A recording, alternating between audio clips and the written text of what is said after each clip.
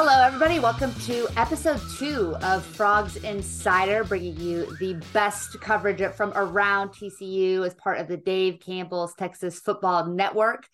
Here with my co-host, as always, Jamie Plunkett. I'm Melissa Treebwasser.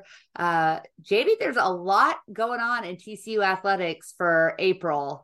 And excited to talk about some of it with you here over the next 30 or 40 minutes. I might be longer than that. I mean, I'm going to get long-winded about some of this stuff. Our run sheet's almost a full page. It's never that long. It's 2 pages. Shit. So, well, I've already cussed in this. I don't know if we're allowed to cuss in this, but I've already They cussed didn't one. So, say that we weren't. So well, I'm going to then take that. just going to break the seal right there and leave that Yeah. in when I edit. But and yeah, I'm excited. This is obviously, we talked about this a lot last episode, just how cool of an opportunity this is to be a part of the Republic of Football Network with Dave Campbell's and just such a reputable organization. And just kind of a tradition in the great state of Texas around football, a little bit of basketball now, and they've got big plans for the future as well. So pretty excited to get in at this level with them. And yeah, like you said, it's April 2nd when we're recording this, and there's still just a whole host of TCU news to talk about, which means that things are going right over there on campus. Yeah. And I'm really excited to infiltrate Dave Campbell's with college baseball as well, which is something that you and I both follow pretty closely, especially TCU baseball, and coming off of a wild weekend in Lubbock. We'll talk a little bit about that later. But I think before we jump into baseball, the biggest news around TCU is with the football program, and that's because Pro Day was held last week. You were there at the Sandball indoor practice facility. There was lots of video, lots of coverage coming out on that. Let's kind of jump right into Pro Day and who you thought kind of might have raised their stock over the course of that morning. Yeah, I think every team was represented from the NFL. There were a couple head coaches there. Bill Belichick was there. Brian Dable was there with the New York Giants. Every team had a scout. The Winnipeg CFL team also had scouts there, which was pretty fun. There was a guy with a blue hat with like what looked a lot like the Washington Commanders W on it, and I was very confused until I walked up and saw his sleeve, and it had their little logo on it. It said CFL on his shirt, and I was like, "Oh, okay, that's pretty cool." That this is now an international event, TCU Pro Day. But I think the overall feel of the day was very positive. Every guy had good workouts. Quentin Johnson was the main focus point for most of the teams that were there. Get into projections here in a little bit, but he's had a lot of conversations with the New York Giants, who have the 25th overall pick, and I think if he's still there at that point, they're going to snatch him up. It's all a matter of whether or not he makes it there. He had a lot of good conversations that day, standing in front of everybody, talking to Brian Dable. He also had a long conversation with Bill Belichick. So I think things are going really well for Quentin. His 40 time was really interesting because his first 40 looked slow. It just looked slow. His second 40 looked a lot better. And when the times came back, I was kind of trying to weasel my wins. NFL scouts are so like close to the vest with all of the data that they gather and all of the information. They don't want to tip their hand. And I get it. It's a lot of mind games leading into the NFL draft this time of year. It's just so different than all of my interactions with like baseball scouts. Yeah. Who you ask them one question and then they're going to talk to you for an hour. And so I was kind of working my way into the group. Mark Cohen, I love him and I'm very thankful for everything he's done for us over the years, was trying to usher all of the media off to a sideline. And I just kind of kept trying to make my way closer and closer to where all the scouts were standing.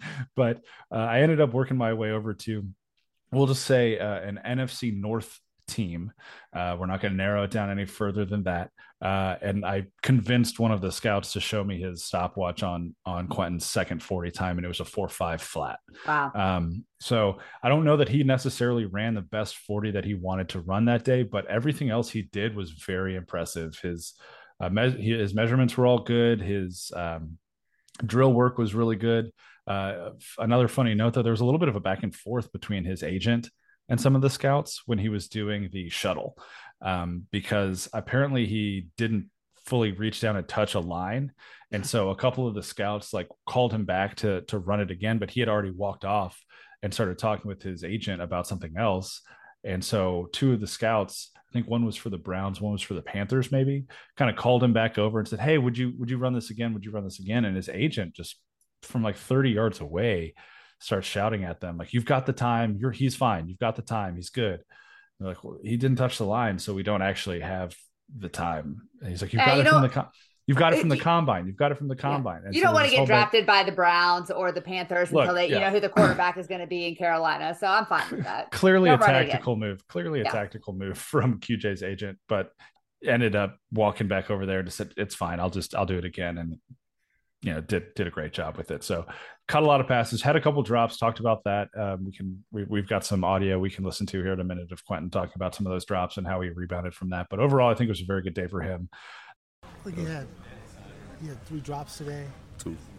There was one Okay, flat. one, yeah, flat. sure. Right. Yeah. It's what it No, is. yeah, no, It's for sure, what drop it is is, drop, right. for sure, yes, sir. But to get that last catch and that deep bomb point was that for you. Yeah. Just to show everybody that I could catch these balls. Oh yeah, got to, and especially because that was the last drill we was doing. I came in and have all these people come out here and watch my last pass be a drop, and I just kind of walk off like forget it. Yeah, no, I was tired, so that's why I dropped the first 2. But there's really no excuse for that.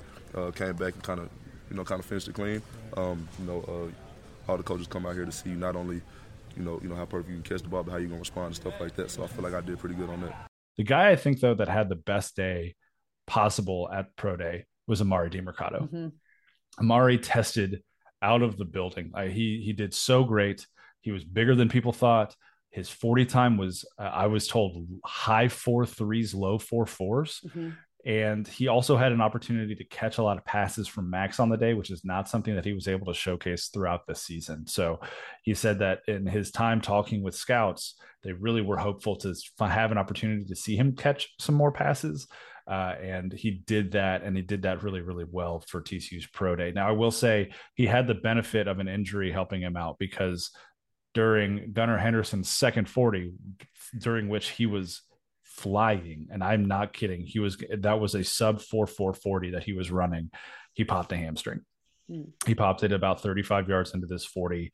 I heard it pop. I was standing maybe 20 feet away, and he went straight down. Like he crossed the line, got about 10 more yards, and just went straight to the ground. Obviously a heartbreaking situation for him, because he was another guy that was testing really, really well and could have maybe gotten a UDFA shot had everything gone his way. I mean, he had the best vertical of the day of any Horned Frog at 33.5 inches.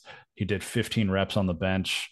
And then like I said, he had like a 9.11 broad jump. I mean, he was testing incredibly well, and then he had this injury. And so I don't know what his status is going to be moving forward, but because of that, DiMercato had more opportunities to catch passes from Max, and I don't think he dropped a pass on the day. I mean, Max had a couple behind him. Max had a couple low. He went down and got him. He stopped it. Like he did everything he needed to do. DiMercato did, I think, to get more looks from some coaches. So that's really cool to see for a guy that has been a backup for pretty much his entire collegiate career. Yeah, it's really awesome to see him, especially having taken advantage of the opportunities presented to him, both in the Fiesta Bowl and then on into Pro Day.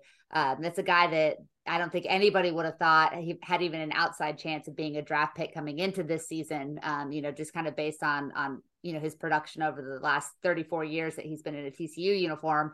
But really cool to see him, maybe work his way into the conversation as a 6th, 7th round pick, or definitely get a camp invite. And you can never have enough running backs in the NFL. And I think the one thing we know about Amari is he will keep working if he's given that opportunity, and he'll make the most of it. So I fully expect him to be, at NFL camp this summer, and would not shock me whatsoever if he makes a roster or practice squad this fall.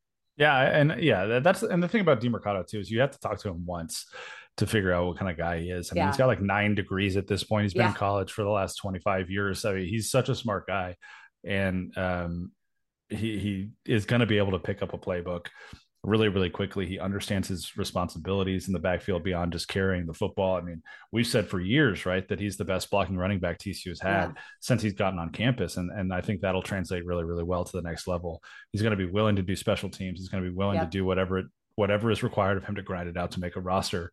And you need guys like that. And like you mentioned, we see, I mean, you look at the salaries of the last, 8 running backs on Super Bowl winning teams, and none of them have been big deals. Yeah. None of them have been like these Zeke Elliott's contracts, these Saquon Barkley contracts, anything like that. They've been somewhat under the radar guys who are just going out there and doing their job. And in a league that's going more and more running back by committee, there's no reason why DeMercado can't latch on somewhere and have a moderately successful NFL career. Mari, pretty good performance out there today. What kind of feedback were you getting from the coaches out there, scouts? Just hearing some good things about my 40. You know, I think that was the biggest question. A lot of people had, like, my speed. So just to be able to come out here and showcase that, something good feeling paying off all that hard work. What was your time in 40? I've heard like low 4.4, like some people at high 4.3. I don't know the official time yet, so we'll see. What about what you showed as a receiver? I don't think you dropped a pass when you were working out with man. So how much do you think you showed them? I think that helped a lot because we didn't throw the ball to running back a lot. So I think that was another thing, that question, like, can we catch me and Kendrick? Like, we both heard that a lot. So just to come out here and be able to show that, just showcasing more of my abilities. You talk about guys that, are really smart guys, great off the field, and that, have the versatility, the willingness to do everything. I think it transitions perfectly into Steve Avila. Another guy who I think has really moved up draft boards in the offseason, both at the NFL Combine, at the Pro Day, and really just the best thing that Steve could do is get to talk to NFL teams, because much like Amari, you can't have a 5-minute conversation without Steve without being like, that's a guy that I want in my life, that I want to be around, just for his leadership ability, his character, but also, like, he's started, I think, 4 of the 5 positions on the line, and he's also played a little bit of left tackle. I don't think he has a left tackle start in college, but listening to his audio from Pro Day, I'm sure we'll drop some of that in as well. Just such an impressive person. He talked about becoming more of a vocal leader in his final collegiate season, and how he kind of took the team to task after a practice because he was so sick of losing. I thought that was a great clip. He talked about just how TCU has grown him up as a person, both on and off the field, and making the transition from being a college football player to a professional, and how prepared he's been for that because of his experience. My favorite part of his interview, though, was him talking about where he was going to hold his draft party, and saying that, he'd always come home to TCU, and that's where he was going to have this celebration, where he was going to watch the draft, because he wanted it to be at the place that so many of the people responsible for him getting to this point are. And I think that's going to be a really, really cool moment. Great for TCU as a university, great for Steve and his family, and just really epitomizes who Steve Avila is as a person. And I think he's got several top 30 visits that he's been asked to take with 4 or 5 teams. I would not be shocked if he sneaks late into the first or goes early in the second round, because he just has had, it might be a little generous. I think he's probably a second rounder for sure. But if he gets the right team, maybe trades up to go grab him. I think he's going to be high on a lot of draft boards. Maybe not a first round pick. That might be a little too generous, but absolutely a guy that's going to hear his name called by the early in day 2. Yeah, I agree. So Daniel Jeremiah of NFL.com has Steve Avila, his number 45 overall prospect, which would slate him somewhere around the middle of the second round. But those generally are a little bit skewed because they don't really take into consideration who is drafting when and what the needs are of those teams, like that kind of thing. So he's 45th overall prospect, which means Daniel Jeremiah is essentially saying he's the 45th best player in this draft. For comparison, he's got Quentin Johnson at 29. So, not a lot of separation there between Steve and Quentin. But one of my favorite things about Steve, I'm getting off on a tangent. This is what I was going to say. I have 2 dream scenarios for the NFL draft this year. Don't send him to the Cowboys. Don't do it. He's way too good of a player. He deserves better. No, listen. I have watched for the last several years now as my alma mater has produced first-round talent after first-round talent after first-round talent in the NFL and the NBA. And every single time, hey, Josh Green has been pretty good this year, though. I don't want to talk about Josh Green. Don't you talk to me about Josh Green. Listen, every time I get my hopes up, and then the Cowboys don't draft a TCU player, or the Mavericks bewilderingly don't draft Desmond Bain at 17 overall and let him go to Memphis. Or 20, what was it, 29? They could have gotten him again. No, so 30. They had the first pick in the second round. That's right. And Memphis Boston picked him with the last pick of the first round, and then Memphis traded for him. That's right. And so who did they take? Tyrell Terry, who is out of the league already. Who? So yeah. Yep. Terry's been a big mental health advocate, so just going to note that. I do know that history there, and I'm very proud of him for taking care of himself. Yes, and absolutely. Also, the Dallas Mavericks could have had Desmond Bain. I'm going to be pissed about that for a really long time. So, Fair. my dream scenario for this year in the NFL draft is that some where along the way 25 general managers lose their minds and don't draft Quentin Johnston until 26, which is where the Cowboys pick. And so the Cowboys get to pair Quentin Johnston with CeeDee Lamb, and that would be amazing.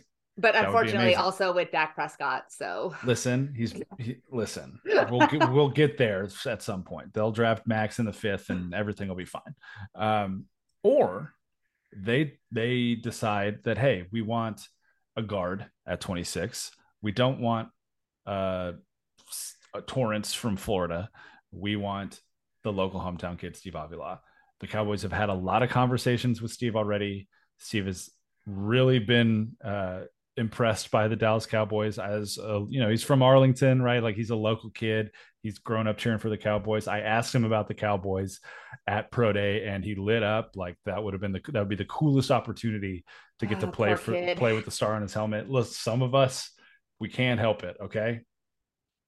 But I'm telling you right now, if I had a chance to play for the Dallas Cowboys and they called me on draft day and they said, hey, we're taking you 26 overall, I'm wetting myself, I'm crying, and then I'm dancing around my neighborhood. For sure. Freaking out. And I'm assuming that Steve will do one of those 3 things up there in the courts, up there in the Legends Club. Hopefully not the peeing himself. It won't be the first or the second, but he will be dancing around celebrating, regardless of when he gets drafted. But so that is my dream, that Steve Avila becomes the left guard for the Dallas Cowboys and protects Dak so that he can actually stand in the pocket and get a pass off without getting obliterated. Because, and while they're at it, the Cowboys can just take DeMercado so that they have a running back that's capable of actually blocking a blitzer. And then there you go. You keep Dak upright, and maybe he can complete a pass.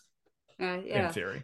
Anyways. You talk about running backs and teams that need running backs. Kendra Miller also, he's not cleared to do a lot of the drills, but it seems that his injury and his recovery has not held him back from being high on a lot of teams' draft boards. He's a guy that's probably projected in the 3rd round. There was some concerns that he might fall down the boards a little bit, but it seems like his rehab is ahead of schedule. He was very optimistic and enthusiastic about his progress to this point and the teams that had taken an interest in him.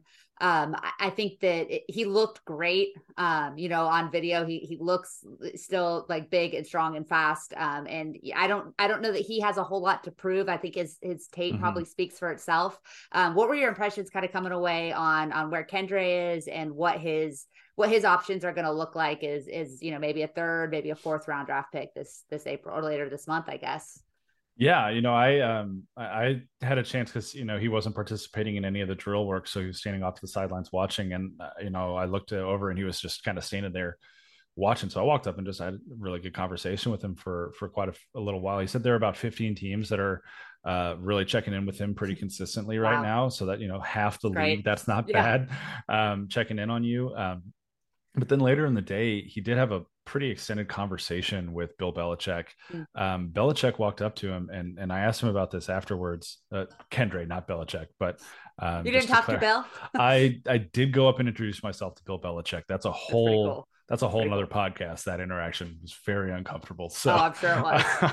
but I'm not going to stand 10 feet away from a legend. And yeah, for sure. I have just enough lack of self-awareness to go up and introduce myself. So.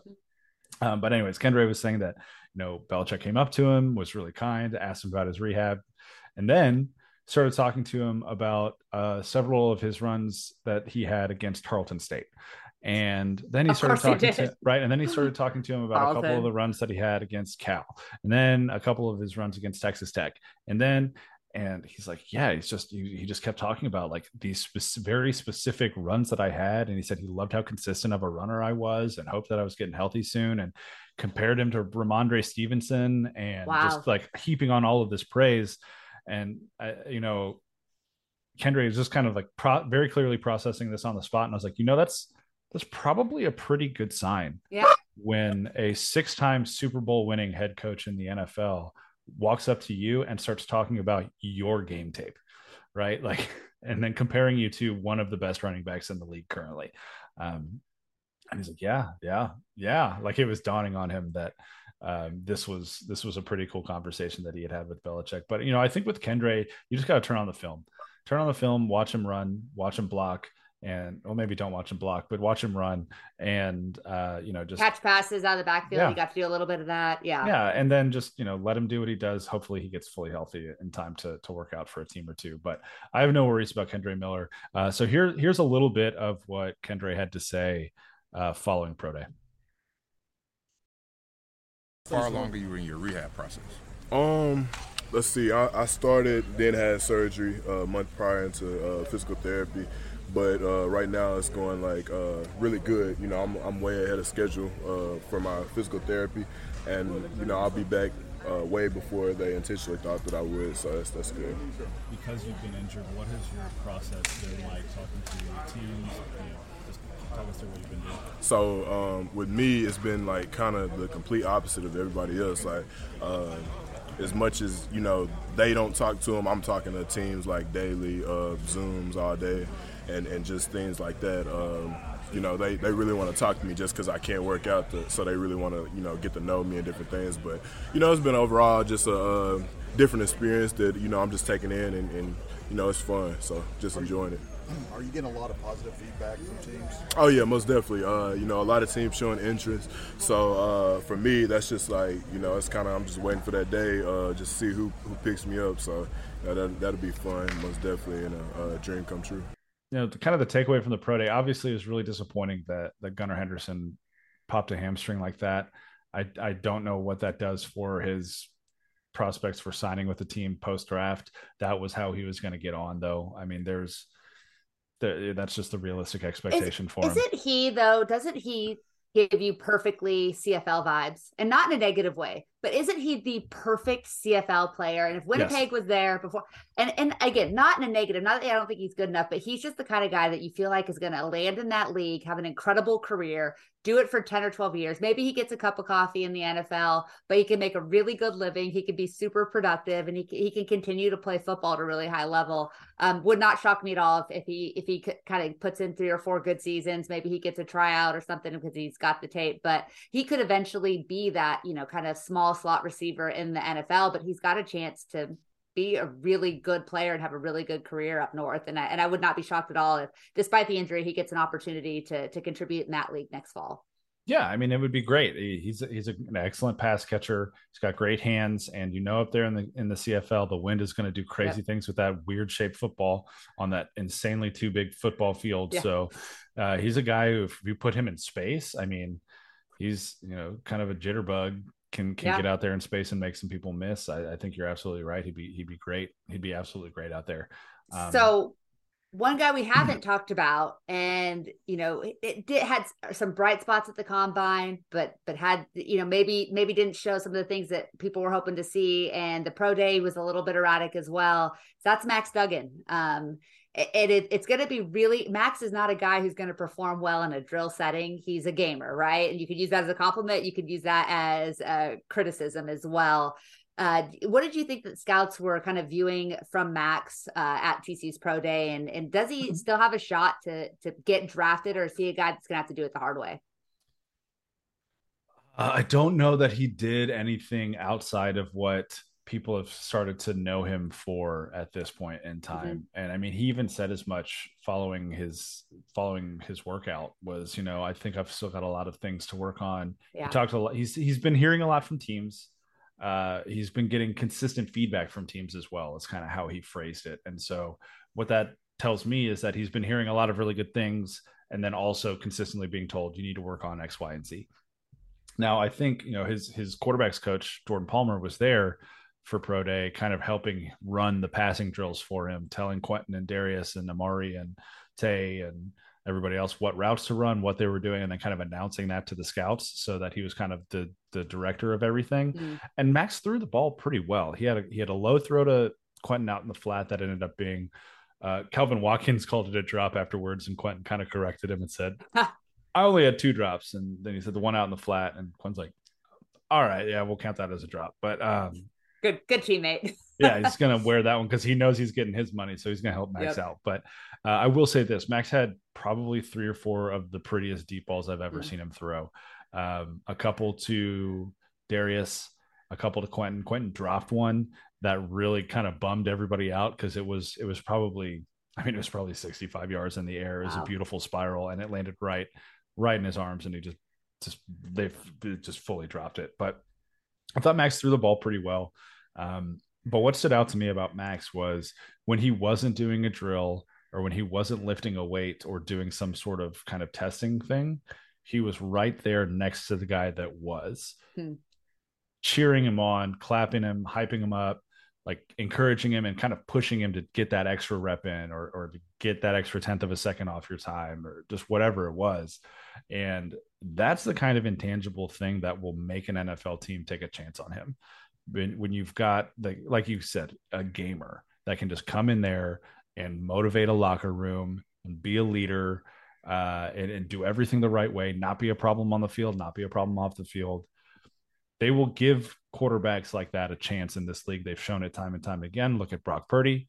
Look at how long some of these other backups from the league. Matt Castle, right? Never was a starter. He had a 14-year NFL career because he was a hard worker and a good teammate. Well, I mean, Skylar Thompson started games this year. Tyler Huntley Brock started Purdy. and won games this year. Yeah, Brock Purdy is in such a unfair situation that he had every perfect piece around him to be successful, and he took advantage of it. But I mean, there are guys that we watched in college closely and went, yeah, that guy's never going to play in the NFL that started and won games this year.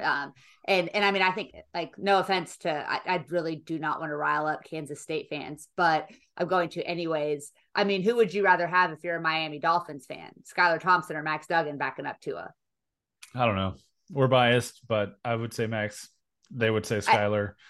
I think they're equally effective runners. But I think Max is a slightly better passer than Skylar Thompson. Not that Max is an elite passer, but I think his passing is, especially when you look at the deep ball. And if you've got Tyreek Hill and Jalen Waddle, you're going to be throwing the ball deep. And I just think throw it up. Just throw it up. And Max knows how to do down that. There somewhere. Tyreek's down there somewhere. Just throw him 100%. The ball. 100%. I mean, we could get off on Tua and whether he should even still be playing football at all or not. But I mean, there are so many situations where you can see Max going in with an established quarterback in place and just being the guy that holds the clipboard, not causing any problems, right? Like we see backups in the league cause so many problems. Zach Wilson's about to do that with the Jets when Aaron Rodgers finally moves over that direction, whenever that happens, right? Like there are backups in this league causing problems left and right. And then you've got guys like Skylar Thompson who just they're going to wait their time. They're going to do everything right. Brock Purdy doing everything right from a third stringer perspective. And, hell, even Cooper Rush with the Cowboys, like just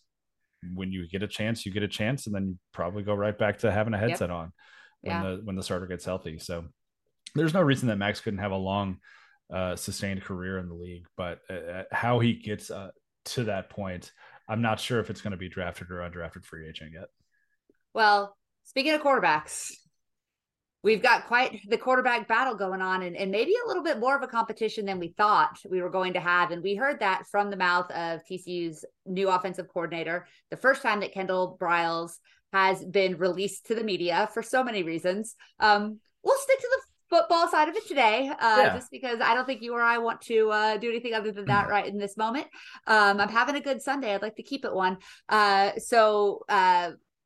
Kendall's first kind of words to the media, I don't think anything was surprising, but I do think that we started to kind of see the difference between how he wants to run this offense versus how his predecessor, Garrett Riley, ran the offense. The biggest thing that I think we're going to see is just the speed and the tempo that Briles wants to push. And Riley, they played fast, but there are levels of fast, and the Kendall Briles fast is a completely different wavelength. Spring practice has been a blur the first week and a half, simply because we got to this point in the season last year with spring, and I'm pretty sure I came on a show at some point and I was like, this is the fastest I've ever seen TCU's offense move, just because they run at such a fast pace in practice where they're practicing essentially without an official setting the ball, spotting the ball, slowing them down, all this stuff. They're just getting up to the ball, getting the signal, snapping the ball, and going. And the whole purpose of that is to get into a game situation. And then even when you're running your tempo, you're going slower than you go in practice. So you have more time to process, you have more time to think, and then it feels like the game is really slowing down for you. So kind of a mental game that you're playing with yourself to put yourself in a better situation to succeed on game day. That was last year. Yeah. They're going almost twice as fast this year. And Wow. I'm not exaggerating. It is mind-boggling to me that there was another gear that they could run this drill in, this tempo drill, because it has been absolutely astounding to see how fast they are moving. It's also pretty interesting to hear some of what Kendall said kind of later on in his press conference when I think it was Brian Essert asked him about tempo specifically and said, I know you want to go fast. I know Sonny wants to go fast, but is there such a thing as too fast? And this was what Kendall Briles had to say about that. Kendall, you like to play fast. Coach Dykes likes to play fast. Is there a point where it's too fast?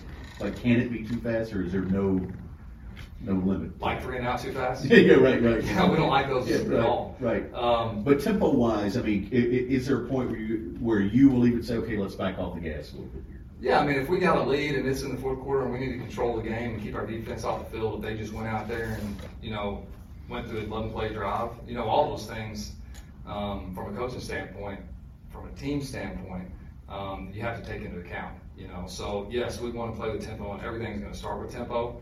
But obviously, I'm watching the football game and seeing, what's happening. So there's different ways we can disguise tempo by slowing it down, by shifts and motions and huddles and doing different things where when we approach the line, it still has a tempo feel to the defense because we don't just line up forever and show them exactly what we're doing.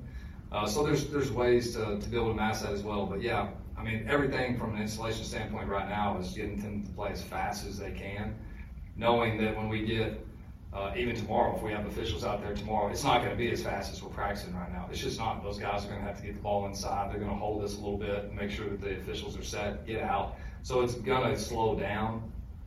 But if you can go out there and practice it this way, and then everything gets to slow down, it makes it easier to process and see signals and know where to get lined up. So yeah, the game will naturally slow itself down once you get on the field. So Melissa, what stood out to me about that quote is he sounded a lot like TCU's associate head coach TJ Bruce for baseball. After the first weekend when TCU had gone out there and scored 39 runs in 3 games, I kind of asked him about the offense and was this his expectation for what the offense was going to look like? And his response was really, we just need to do what the game dictates we need to do, and we need to execute at a high level to win baseball games. And to me, there are a lot of similarities between what TJ was talking about with baseball and what Kendall is talking about with the football team this year. And so far as, look, we just want to win. And if there's a situation where we need to burn a lot of clock, there are ways that we can do that and make it still feel like it's up tempo. If we need to kick a field goal at the end of the game to win 3-2, we're going to kick a field goal at the end of the game to win 3-2, right? Like, there is no one singular way that we are going to continue to slam our head against a wall if the game is dictating that we do something else. And that's an impressive kind of a mature way to view your offense, I think. And we saw that from Garrett a couple times last year. The Texas game specifically comes to mind for me with that. But I think it's really nice to have an assistant coach in place who is willing to kind of let the game come to him a little bit and just be able to adapt and adjust on the fly when the situation calls for it. So let me play devil's advocate a little bit. Saying all the right things in March and April, sure. Right? Saying all the right things over the course of your career. And we've seen this before. I mean, we saw Gary Patterson say that about the offense until he didn't want to do it anymore. We saw Garrett Riley say the same things about the offense. And sometimes we saw him put that into practice. You bring up the Texas game, and other times it felt like maybe that wasn't what was actually happening. I can kind of think back to the Big 12 championship where it felt like not really meeting the tempo of the moment. And everybody wants to talk about Kendall Briles' track record and that he's one of the most successful offensive coordinators in the country. And I think the 17th most explosive or efficient offense last year with Arkansas. But at the end of the day, his teams haven't won at a high level since he was at where we shall not be named. Right. Yeah. And so you start to wonder, how much of that is saying the right things and how much of that is going to get put into practice this season. And I think the biggest question mark, obviously, is how effective can TCU's offense be with the quarterback situation that they have? And the early returns out of spring ball is how much better the defense is performing, as they should be. They bring back a lot more pieces on that side of the ball. Mm-hmm. But can Kendall Briles continue to practice what he's preaching and make those adjustments against his own defense so that when it comes to opposing teams coming in, that they're able to do that same thing. So everybody's 0-0. Everybody could be Big 12 champion right now. Everybody looks good in practice. Everybody's doing the right things. But it's going to be really interesting to see how that speaking plays out when you do have a very offensive-minded head coach. Now you do have a very tempo offensive-minded associate head coach, offensive coordinator, and you're going into a league where your offense probably took more hints than anybody as far as losing guys to the draft and graduation, and it's going to be behind most other teams in that regard, at least most of the teams that are truly competing for a Big 12 championship.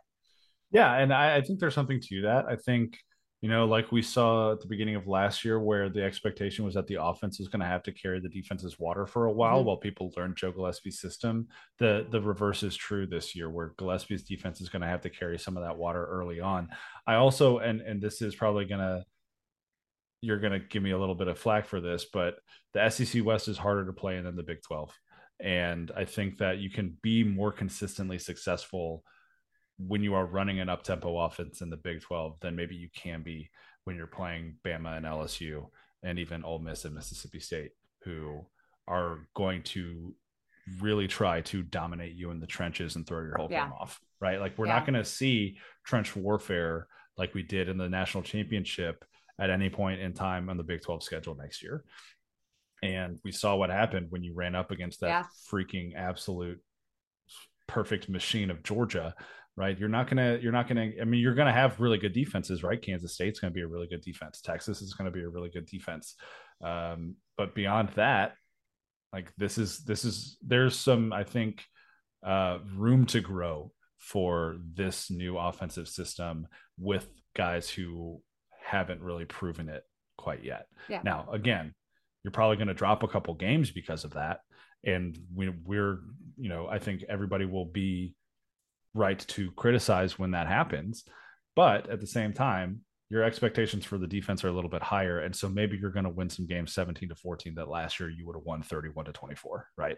Yeah. And so, there's some give and take from year to year, but I think you're absolutely right when you're playing devil's advocate to say, look, with all of the lost production and another new system for the second consecutive year, what kind of impact is that going to have? I mean, I think that's a completely fair question to ask. I think too, the other question has got to come back to the quarterback situation. And I don't think anybody that follows TCU football is or should be comfortable with just having two scholarship quarterbacks on the roster. One who I hate to keep tagging Chandler Morris with the injury history, but it's a fact is that, he's had multiple opportunities and hasn't been able to stay healthy after that first start. And we all hope that he's healthy and that he proves everybody that he is the guy and he should be the guy. And he's the guy that won the job a year ago over the eventual Heisman runner up. And then, Josh Hoover, who, seems to have the pieces, but does not. I don't think many people would be super comfortable if he won the job out of camp. I think we'd be in trouble if that were the case. There will be more portal shopping after spring practice. I think everybody is well aware of that. Both Sonny Dykes, Garrett Riley before he left, and then Kendall Briles, although he came in at a tough time to do this, took big swings and misses in the portal on quarterbacks in January, in December and January. It will be the crop that comes out this time probably won't be quite the big names that we're seeing, but there'll certainly be an experienced guy or two that pops up that people are surprised to see. Do you think we're a week and a half into this thing. Will they go portal shopping looking for somebody to truly challenge Chandler Morris for the starting job, or more of somebody that could be a reliable backup in case he does get hurt again? I think it's the latter. I don't think that they were ever truly portal shopping for a starter the first time around. They had at that point Marcos Davila committed for the 2024 class, 4-star kid out of Midland Legacy, who has since decommitted and committed to Purdue of all places. But Purdue, right? He's such good friends. I mean, he's so close with Garrett that you kind of expected that he wasn't going to stick here. He wasn't going to get an offer to Clemson, but Purdue was a little bit of a weird fit, personally for me, knowing Marcos like I do. But Missing out on Sawyer Robertson, who ended up going to Baylor, that was tough, but he wasn't going to be anointed the starter, right? Like, you're going to come in, you're going to compete. But the reality is, I think, and this might be Sonny just kind of being the smart head coach that he is, and trying to instill some confidence in Chandler Morris, but he's been consistent in saying, they're going to have to come in and they're going to have to beat Chandler in order to be the starter. They're not going to come in and be named the starter. They're not going to have a head start on Chandler. They're going to have to come in and they're going to have to show us a ton to beat Chandler Morris out for this job, just like Max Duggan had to do last year, right? And Max didn't do that. And then an injury is why Max Duggan had the season that he had. So, you miss out on Sawyer Robertson, you miss out on Walker Howard, and yeah, that sucks. You lose a 24 commit. That sucks. But the sky really isn't falling yet for when it comes to the quarterback position. Now you get through this May portal session and you don't have a third quarterback on your roster, then you can start to really maybe ask some questions about what's going on with how TCU is recruiting quarterbacks. Why can't this supposed quarterback guru land a quarterback, right? Yeah. But I don't think we're there yet. And I, just from having watched Chandler and Josh this spring, they're both throwing the football really, really well. I don't think Josh is going to really push Chandler that much for the starting role, but I also don't think Chandler is walking in there every day assuming that he has the starter role. I think I think there's a little bit of sting from last year with Chandler about how, he got hurt and then he got healthy around the SMU game, and Max had just dominated so quickly. So like right when he got in there, that you got to ride with the hot hand, and the hot hand took you all the way to the national championship. Yeah. So, I think he's really kind of in a mindset where he wants to come back and just remind folks, hey, I beat that last guy out in camp last year. And if it wasn't for a knee injury, I could have been pretty special too. So here, why don't you let me show you what I can do in 2023? And I think that's a great mentality for Chandler to have. You brought it up though, like, can he stay healthy? And if he goes down and Josh Hoover's your next guy, okay, well, behind Josh Hoover is Luke Pardee, who I love, but you gotta get some more bodies in there to really field a fully deep and fully competitive roster, like TCU is hoping to do. And Kendall even mentioned that a little bit in his presser, saying he doesn't think the depth is quite where it needs to be at some positions. He mentioned outside wide receiver. I think he was probably thinking quarterback, but he didn't say it. And so, yeah, I mean, this is an imperfect roster, but the cool thing is Sonny Dykes has probably purchased himself 4 or 5 years to show that he can build a roster at the Power 5 level. And so this is kind of phase 1 of doing that. Yeah. I mean, you're kind of hit the nail on the head, is that you have to go get somebody, but you also don't want to upset the apple cart too much with the guy who's won the job once, and you want to give him every opportunity to win it again. So I think just bringing it in with the competitive mindset makes a ton of sense, but you can't go into the season with no offense whatsoever. These guys are on the roster for a reason, but I don't think that Hoover or Pardee are the guys that you want kind of 2 and 3 right now on the depth chart. If you're a TCU fan and you're opening up against, Colorado and then a very challenging Big 12 season. Speaking of rosters and roster movement, roster shuffling, after bringing back almost everybody a season ago, TCU basketball is now going to be looking at a roster that's going to look very different than the one that they rolled out for the NCAA tournament here a couple of weeks ago. Mike Miles, to the surprise of absolutely nobody, declared for the draft. Maybe a little bit of a tiny surprise that he went ahead, hired an agent, forgoes his final year of college eligibility. But he seems to be all in at the NBA draft process this year. Right move, wrong move? What were your feelings, as he kind of delivered his press conference and made that announcement official? Yeah, I mean, we've known that this was happening even since he said he was coming back last year. I think it's the right move. And Jamie Dixon even said as much during the press conferences that this is the right time for him to go. The reality is that if Mike Miles doesn't miss 5 games during the Big 12 slate, if he doesn't miss a couple non-conference games, he's probably in the running for first team All-American because of how well he was shooting the basketball this year. And that's a little bit of an exaggeration. Maybe I'm a little bit biased there, but I think he has a very clear path if he stays healthy to being Big 12 player of the year. I mean, he's Big 12 preseason player of the year. But the reality is he came back this season with a couple of different goals. Some of them were shooting percentage goals. Some of them were leadership intangibles goals. And, I was at, probably 60-70% of those practices this year. And when Jamie Dixon says that he practiced the way a leader needs to practice this year, he's absolutely right. I mean, Mike was the first guy to get there. He was the last guy to leave. He was always putting up shots. He was always getting on his teammates if they were slacking, one of whom is not on the team anymore and committed to Colorado pretty recently. Right. And so Mike did everything that he needed to do for this team. And I wrote about it on Frogs Insider on our Patreon page earlier on Sunday, where it's, this kid had an opportunity to play so many different places. He chose to stay close to home. He chose to help build a program when he could have gone to a place that was already more established as a title contender or a conference contender or whatever it might be. And all he did year over year was get better, become more of a leader, and take this team a little bit further. Right. And so I think when you talk about Mike Miles, in my estimation, he's probably one of the top 5 greatest players in program history because of what he did for the program, how well he played throughout his 3 years here. And yeah, it's the right move for him to go. I mean, he shot 56% from 2 points. His 2-point shooting was 56% from the floor this year in a league that plays insane defense. His 3-point percentage was like a little bit above 36% this year, which is pretty serviceable for a combo guard in the league. His turnovers were down. His assists were up. And he played incredible defense for most of the year. I don't think people give Mike Miles enough credit for how well he plays defense these days. He's very physical, but he does it without fouling. And then we all know how fast he is and how well he attacks the rim. So, I think he's going to go probably in the middle of the second round. But then he's going to get on the court. And, with guys like Mike Miles, just turn on the tape and you'll be able to see what he can do. It's gonna, I think that the biggest thing that's gonna hurt him is just his size.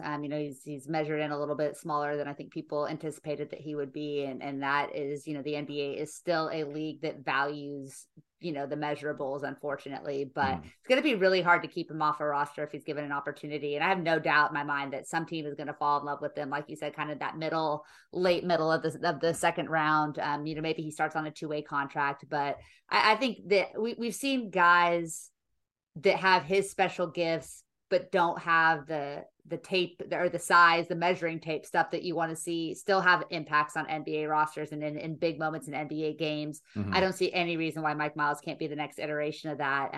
And if the good thing about maybe going kind of in that position is he's going to end up probably on a more veteran team, maybe a more contending team, and where he can have an impact is kind of that instant offense off the bench, and can be a guy who can go in that can draw fouls, get to the free throw line late in games, and do the things that winning teams need from a backup point guard.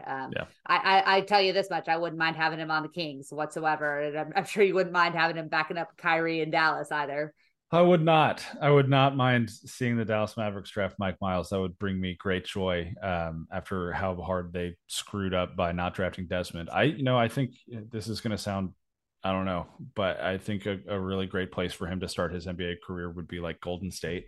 Yeah. Right. And just learn, soak up as much as you can from Steph Curry and just learn and work your ass off and play, 10 minutes and just pay your dues on a team that's going to compete for titles.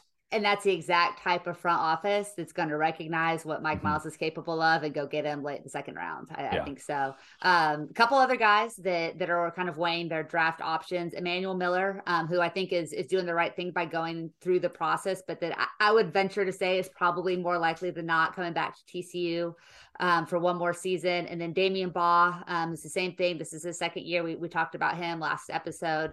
Both of these guys, kind of their options. I expect Damian Baugh to go pro. I think because of the size he has and the scoring ability, the kind of the multi-level scoring ability that he has, I think he's more likely to get drafted higher than Mike Miles, which might surprise some people, but he does have kind of the measurables that they're looking for. And I think he's going to do so well in that pre-draft evaluation process too. Like he's just built to do that very, very well. Look, if Damian Baugh gets drafted ahead of Mike Miles, it's going to be because of his measurables and because of his passing. Yep.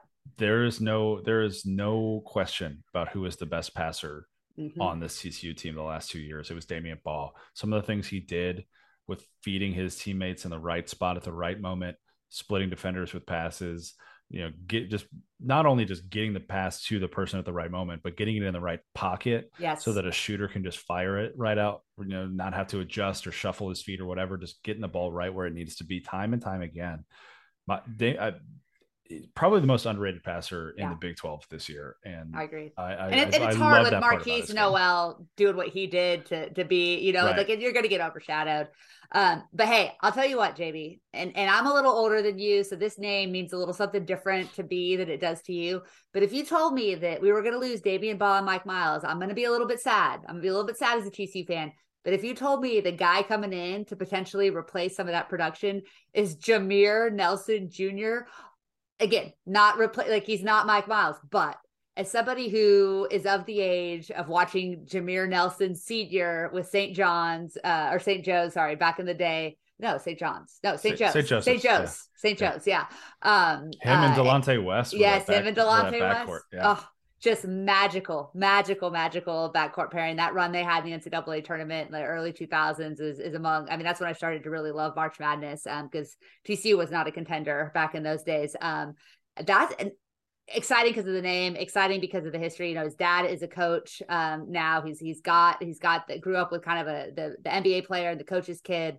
And super productive at his time at Delaware. A huge portal pickup for JB Dixon, probably of all of the guys he's gotten to come over, this might be the best kind of ready-made player that's transferred into TCU since the portal really became what it is today.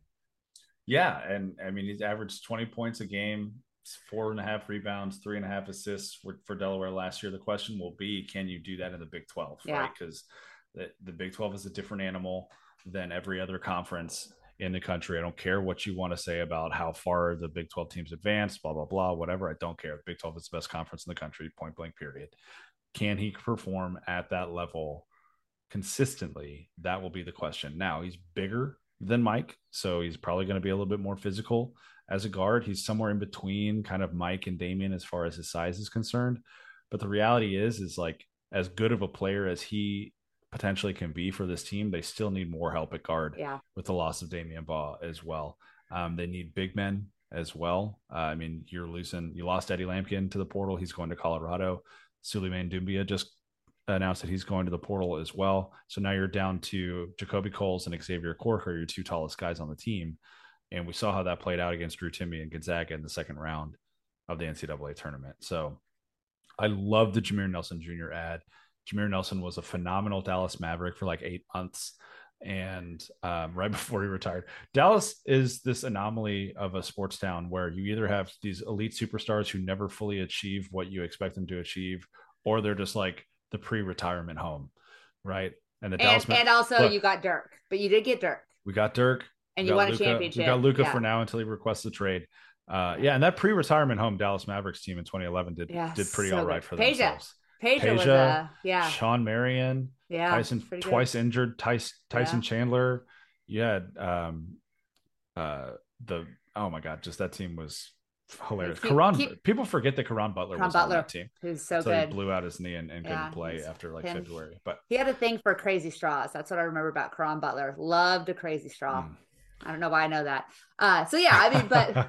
So in light of recent circumstances in Dallas, basketball fans might be looking down the street to Fort Worth to see some good ball. But as you said, there's going to be a lot of production to replace, a ton of offense to replace. You're going to look at Wells is going to take a bigger role, I imagine, scoring role next year. I'm comfortable with that.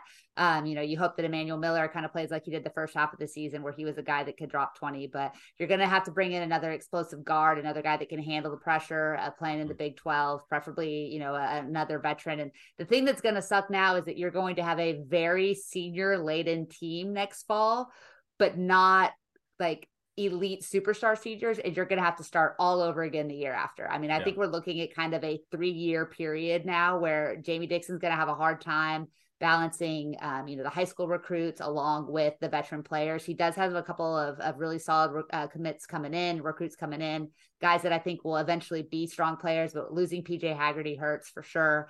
Obviously losing Mike Miles and those guys, you've got to have to develop that base of kids you can keep in your program for 3-4 years and develop, while also filling in those gaps with those veterans coming from other programs. I think a step back next year is going to be expected unless he can kind of hit on one or two big names of guys that can be instant impact players and keep TCU kind of in the upper half of the Big 12, while also, being a tournament contender and maybe at some point getting the Frogs past around to 32. Yeah, I think you hit the nail on the head there. I'm not losing sleep over PJ Haggerty hitting the transfer portal personally, but he's a great player. He's a good guard. He was really upset about getting redshirted this year, and his body language showed it for the rest of the season, which you just can't have that at this level. So I hope he finds a really good home. I have no doubt that he'll have a successful collegiate career beyond this season. But they're talking to a couple other folks in the portal. Yeah, Primo Spears is a guard from Georgetown that they've been in contact with. Zid Powell from Buffalo. Primo is a lot of fun. He was on a really bad Georgetown team this year, but he averaged about 16 points a game, about 5 assists per game.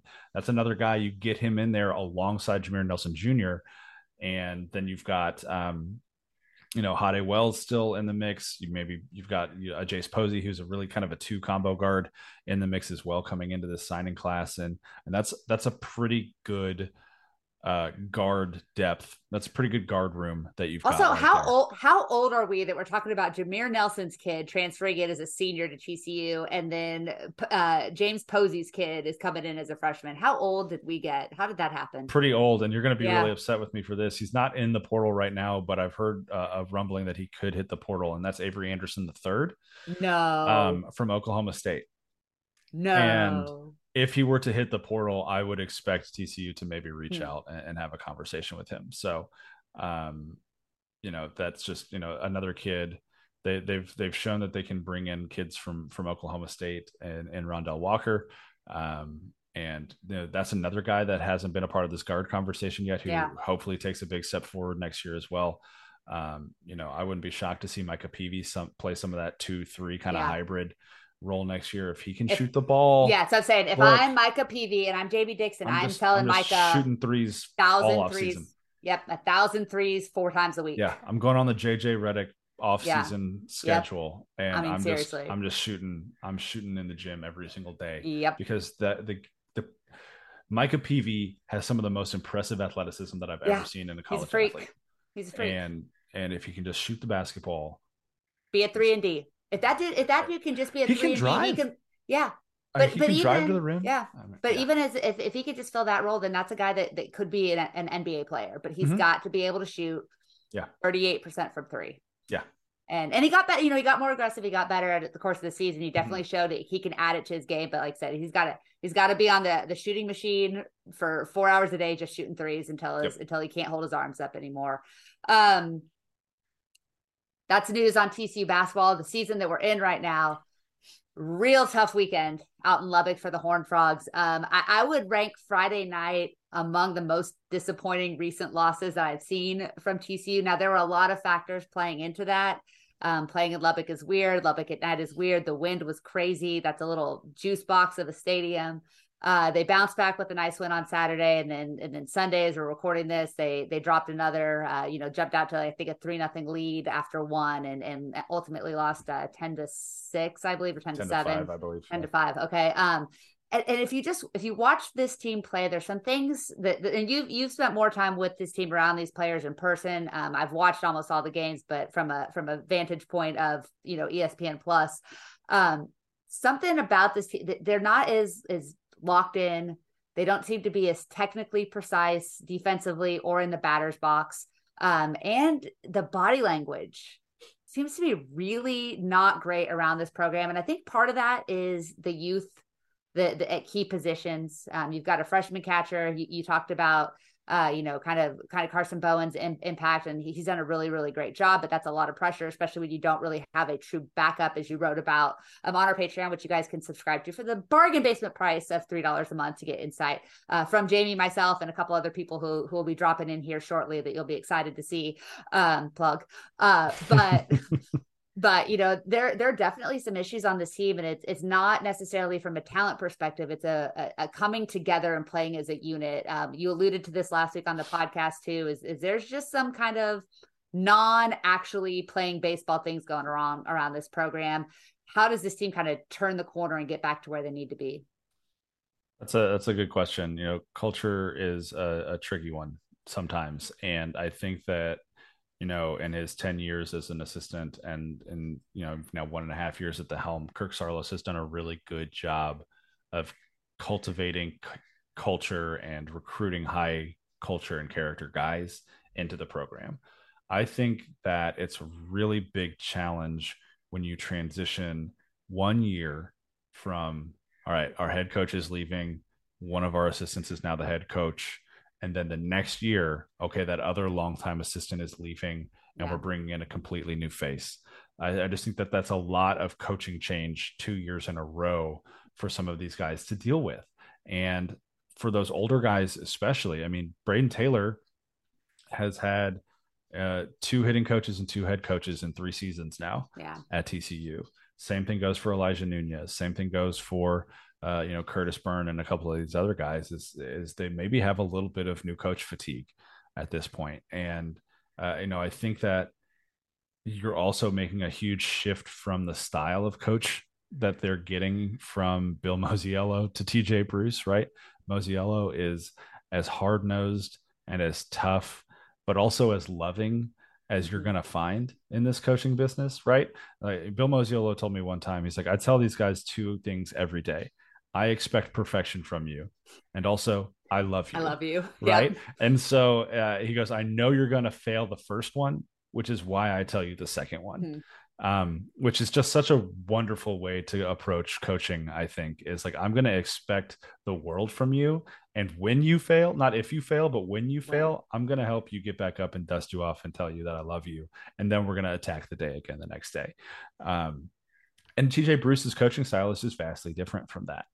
And so I think there's been an adjustment not only on the field, but on the practice field and in the locker room to what that new head coach is telling them, how he's delivering those messages, and how they're responding to that. And I don't think it's as much on the freshmen, to be completely honest with you, as it is some of the older guys in that room who have just had a little bit of coaching whiplash over these last 2 seasons. Yeah. So I will say this, there is an abundance of talent on this roster. That much is well documented at this point.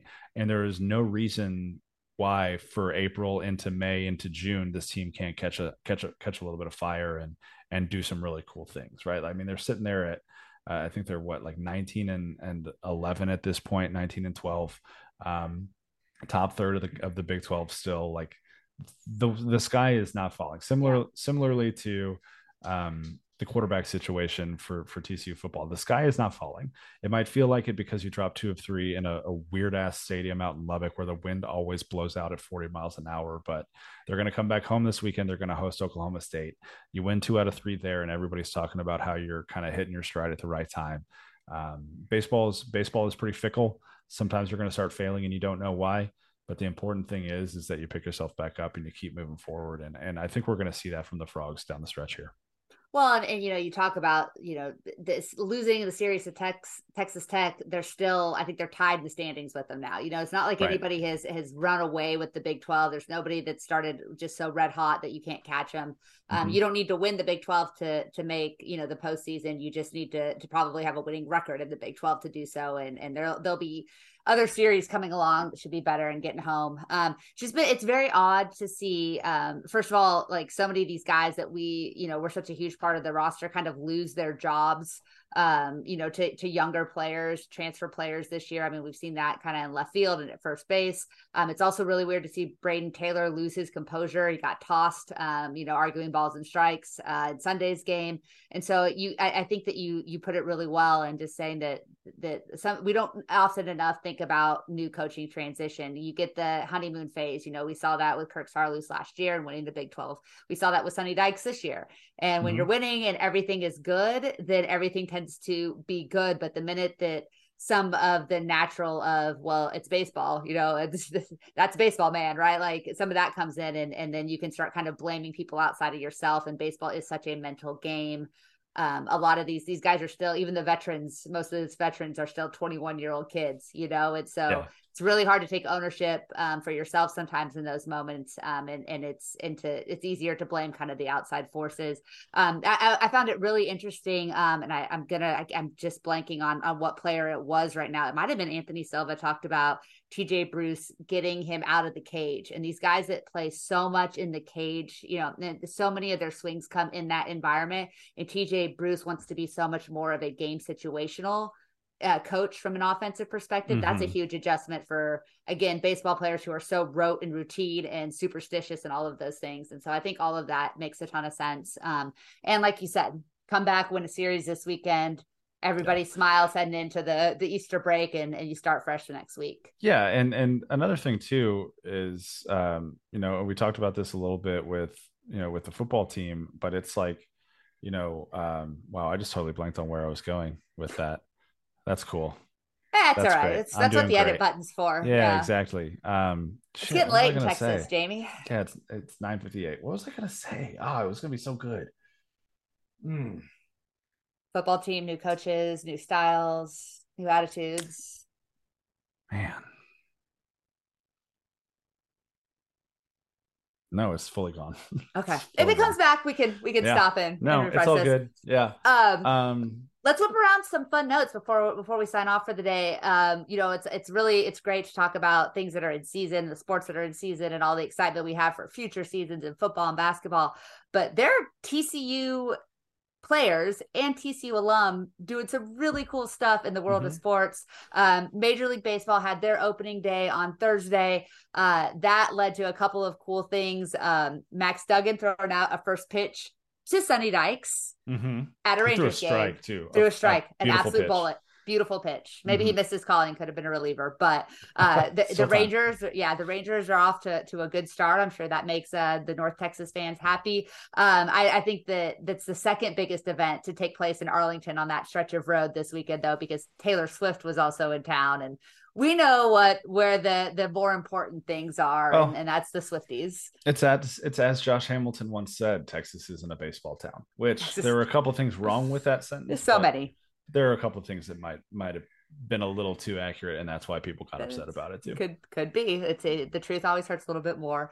Nick Lodolo, who is still mired in just the dregs of society with the Cincinnati Reds, but he had a hell of a debut to his 2023 season with 9 strikeouts. Looked really good. I think he only gave up 1 or 2 earned runs. I'm pretty sure they lost the game because they're the Reds.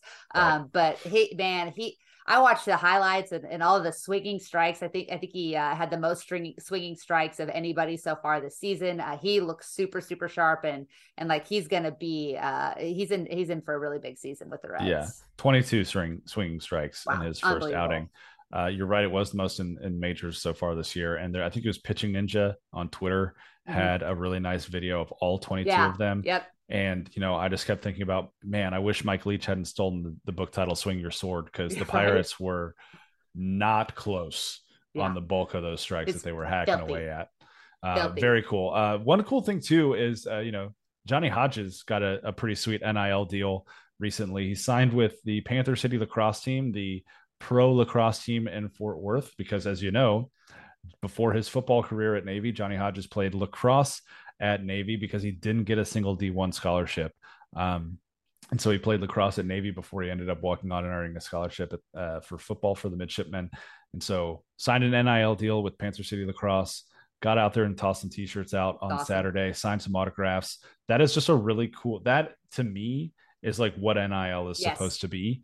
Totally like that's agree. A really cool paycheck for a kid who has a natural connection to that organization. And they get to, put him out in public, show him off a little bit, and he gets a nice check from it too. That's pretty cool. Speaking of showing off, TCU beach volleyball right now is flat out just showing off. Number one in the country. 24-0, number one in the country. All they do is beat ranked opponents. Just absolutely destroying people, a sport that not enough people talk about. We kind of laughed about, I learned it's not meat smoking, it's meat judging at Texas Tech. I got corrected by that on Twitter. But we talk about a lot of these kind of these Olympic sports or these kind of other non-revenue sports.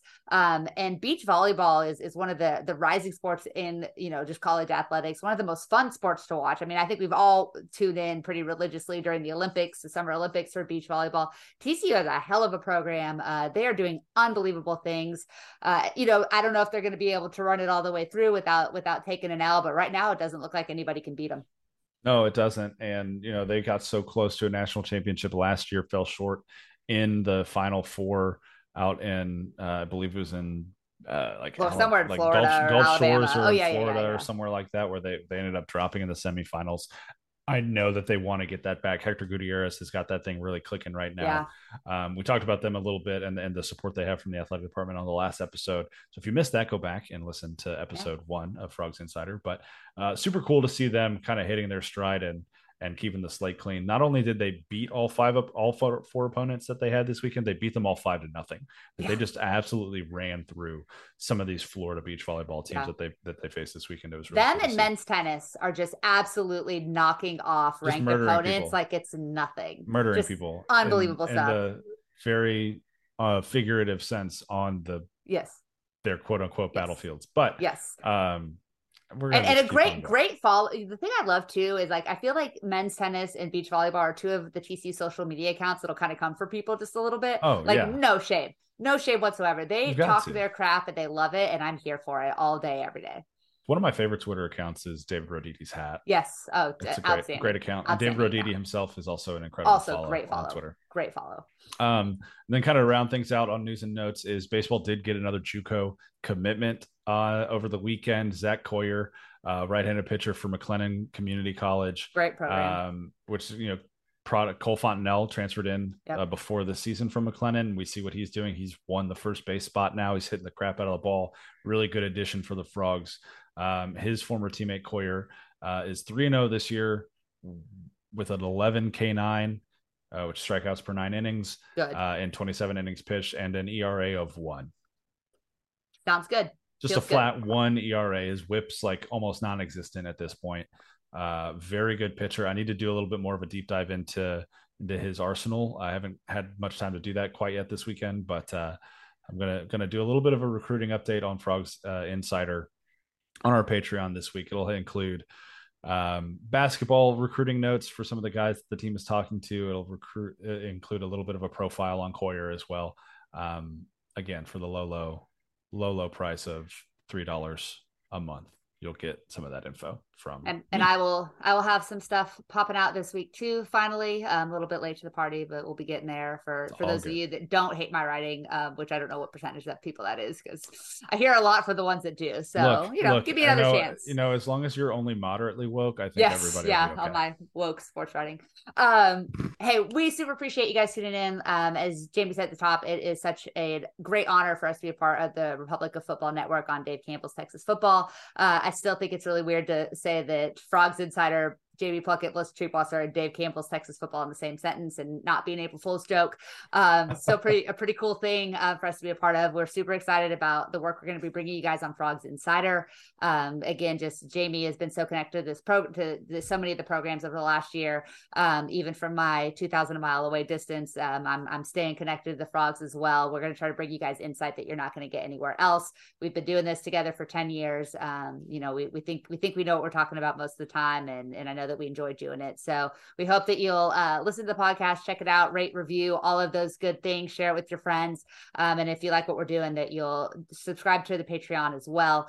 We cannot be more excited about the stuff that we're going to be getting to announce here in the next few weeks. We hope that we'll make it worth your investment in us and your investment in Frogs Insider, and we can promise you, if we can't, that the people joining us down the line probably will. Yeah, really cool sponsorship opportunities coming up, and some cool people going to join the team here. And look, as Melissa said, we think we know what we're talking about most of the time. We also trust you to tell us when you don't think we know. Yes, we do. What we're talking about. So if you get into the Patreon, all of our articles have comments turned on, so you can get in there and tell me that I'm stupid, and all of the other things that I know you guys have loved to tell me. # blame Jamie for the last 10 years. Jamie. So very excited to keep it rolling. Very excited to be continuing to work with you, Melissa. It's obviously been a joy for 10 years. Let's keep it rolling. God, 10 years. Wow. Crazy. Awesome, guys. Thank you so much for joining us, for listening. Let us hear about it on Twitter. You can find me at @TheCoachMelissa. Find Jamie at Frog Preacher. We'd love to hear from you guys there. Go Frogs. Go Frogs.